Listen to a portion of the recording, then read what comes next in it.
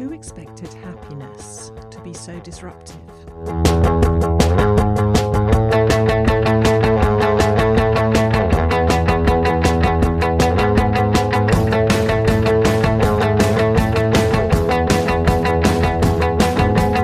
You're listening to The Academic Imperfectionist. I'm Dr. Rebecca Roach. I'm a coach and a philosopher at the University of London, and week by week I'll be drawing on philosophical analysis and coaching insights to help you dump perfectionism and flourish on your own terms. Hi there, you lot. I'm finding it really hard to get going and do things at the moment. January is always difficult. Bleak, cold, dark, and instead of Christmas to look forward to, we have the tax return deadline at the end of the month, at least here in the UK. I would much rather be hibernating. But I do like bringing you podcast episodes, and to help this one along, I thought I'd try to tinker with my working environment to get the ideas flowing. I tried to channel the so-called cathedral effect while I was working on this episode, and perhaps you'll find it useful to hear about it. The idea is that working in a high-ceilinged environment, like the inside of a cathedral, promotes creative thought. Unfortunately, I don't have a cathedral to hand, but I did the best I could by taking my laptop into a room in my house with high ceilings and roof lights. Conversely, working in a low-ceilinged environment is good for detail and analytic work, which makes the attic room in which I'm recording this the ideal place for the editing work I'll need to do in order to catch all my outtakes and make it sound like they never happened. My commitment to pushing back against perfectionism doesn't yet extend to inflicting on you episodes riddled with me tripping over my words and swearing about it. There's science to back this up. The cathedral effect, that is. I heard about it on an episode of the Huberman Lab podcast called Optimize Your Workspace, which I'll provide a link to in the notes for this episode. Okay, on with today's topic. We're all used to hearing about how challenging it can be to be productive when we're dealing with difficult things. Financial worries, job insecurity, trying to balance work and family commitments, health issues, relationship breakups, and all the rest of it. I've touched on this from time to time in this podcast. When times are hard, we know to expect less of ourselves. Or at least we'd expect less from other people who are dealing with difficult things, even if we have a nasty habit of expecting unreasonable levels of productivity from ourselves, regardless of what else is going on. But the point is, productivity suffers when life is hard. And since we don't generally have the option of hitting pause on all other areas of our life while we're dealing with a problem in one particular area, adulting successfully requires us to have ways of ensuring that life can carry on even when times are hard. We've all had the experience of having to keep things ticking over with varying degrees of success while the shit is hitting the fan. But what about when times aren't hard? Then it's a walk in the park, right? We can just power through everything we need to do. We have no need for understanding or flexibility or deadline extensions from other people. Those sorts of accommodations are only for those unlucky people who are miserable and stressed. Happy people are productive people. Pervasive as this idea is, though, it's just wrong. At least, it's wrong in the case of some sorts of happiness. Its wrongness was brought out for me in a recent conversation with a colleague. This colleague has recently found out that she's pregnant after many years of wanting to start a family and after being told by doctors that this might not happen for her. It's wonderful news and she's delighted about it. But she's so delighted about it, and it's such wonderful news that she's finding it really hard to get anything done. She's not being very forgiving of herself about this. If something traumatic had happened to her, she'd have expected a dip in productivity. But not this. When good things happen, like distractingly, overwhelmingly, brain-fryingly good things, we often have a zero-tolerance approach to any disruption to our productivity. And here, I'm not just talking about our own attitudes to our own productivity. I'm talking about cultural attitudes more generally.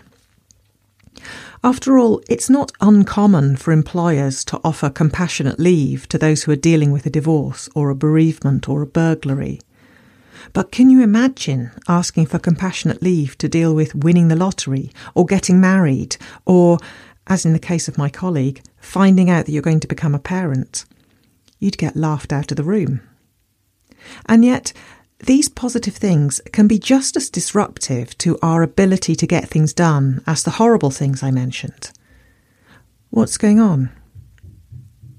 I've talked before on this podcast about how problematic it is to think that we're not entitled to take a break from what we're supposed to be doing unless we deserve a break, which only happens if we earn it by working hard enough.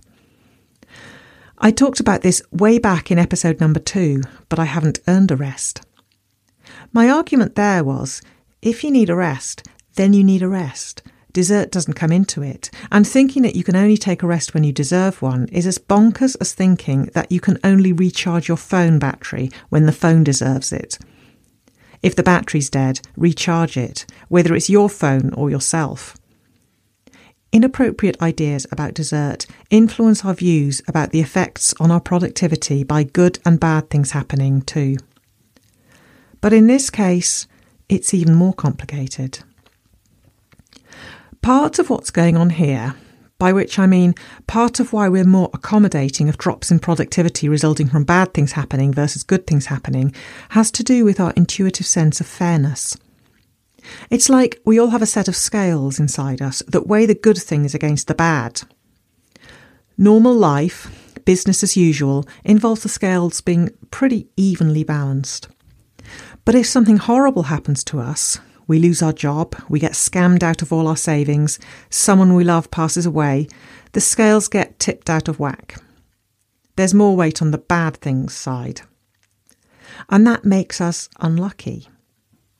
Getting special treatment as the result of bad things happening to us, accommodations like time off work, an extension on a deadline, and people expecting less of us, are nice things. Things that get put onto the good side of the scale to help, in some small way, restore balance. And it often happens that other people don't begrudge us those accommodations because they recognise how unlucky we are to be dealing with the bad thing, and so they don't view our getting special treatment as unfair. On the other hand, when something good happens to us, there's more weight on the good side of the scales. Our scales are out of balance, but lucky us, it's because life is going so well for us. And even though that might make it difficult for us to get our jobs done, we're not entitled to special treatment, time off work and so on.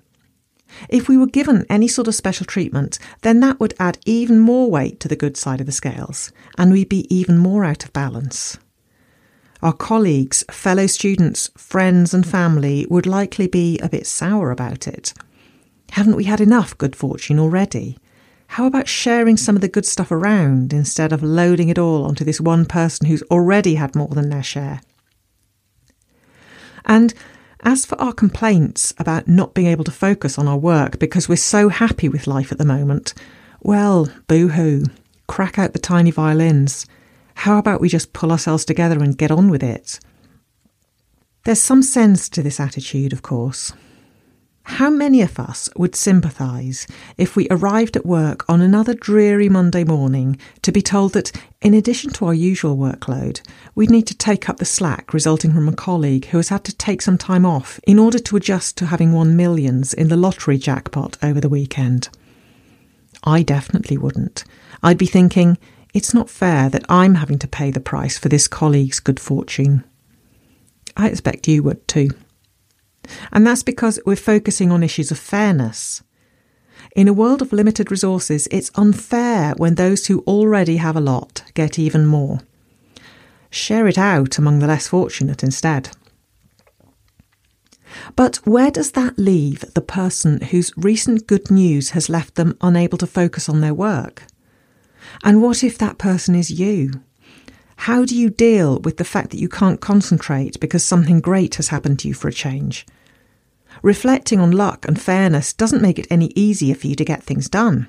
You can't reason your distracted mind back to the grindstone.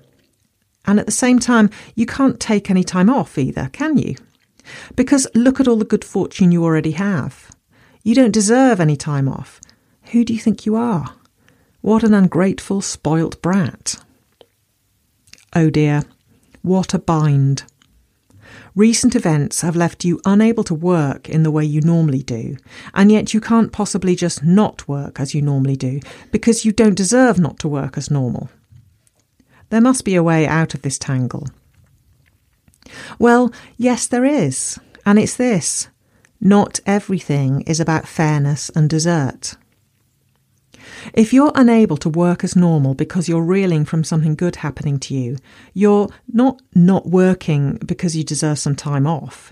You're not working because actually you don't have any choice in the matter. It's cause and effect. You need some time to adjust and recalibrate because that nice thing that happened to you has stopped your brain working properly. You're being unproductive because you're incapable of being productive right now. Doesn't mean you're lazy or useless or an ungrateful spoilt brat. Happiness, acute happiness rather than the chronic happiness that Aristotle wanted us to work on. That's not his term, chronic happiness, by the way. Acute happiness is really, really disruptive sometimes. It can be just as disruptive as misery and bad luck. But even so, it's a pretty nice problem to have, isn't it? If this resonates with you, then great.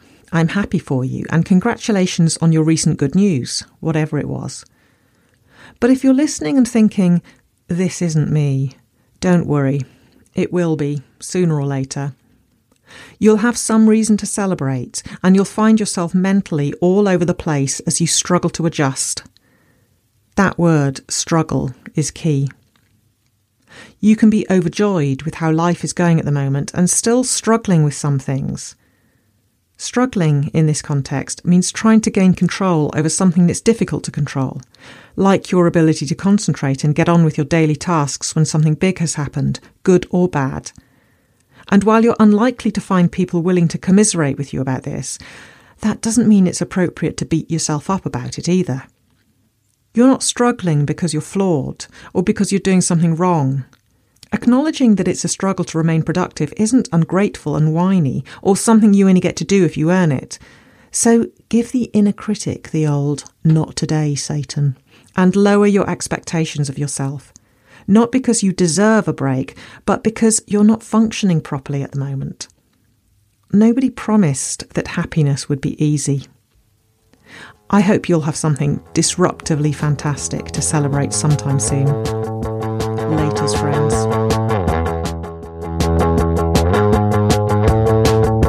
I'm Dr. Rebecca Roach, and you've been listening to The Academic Imperfectionist. If you enjoyed the episode, please subscribe on whatever podcast app you like to use. I want to help as many people as I can with these episodes, and I'd really appreciate it if you'd share the podcast with any friends who you think might find it useful, and if you'd consider leaving a review on your podcast app. If you'd like to support the podcast financially, you can do that at patreon.com/academicimperfectionist. For more information about me, the podcast and my coaching, please visit the website academicimperfectionist.com. You'll find links there to The Academic Imperfectionist on Twitter and Facebook too. If you have an idea or a request for a future episode of The Academic Imperfectionist, please drop me a line, either via my website or by tweeting your idea with the hashtag #academicimperfectionist. Thank you for listening, and see you next time.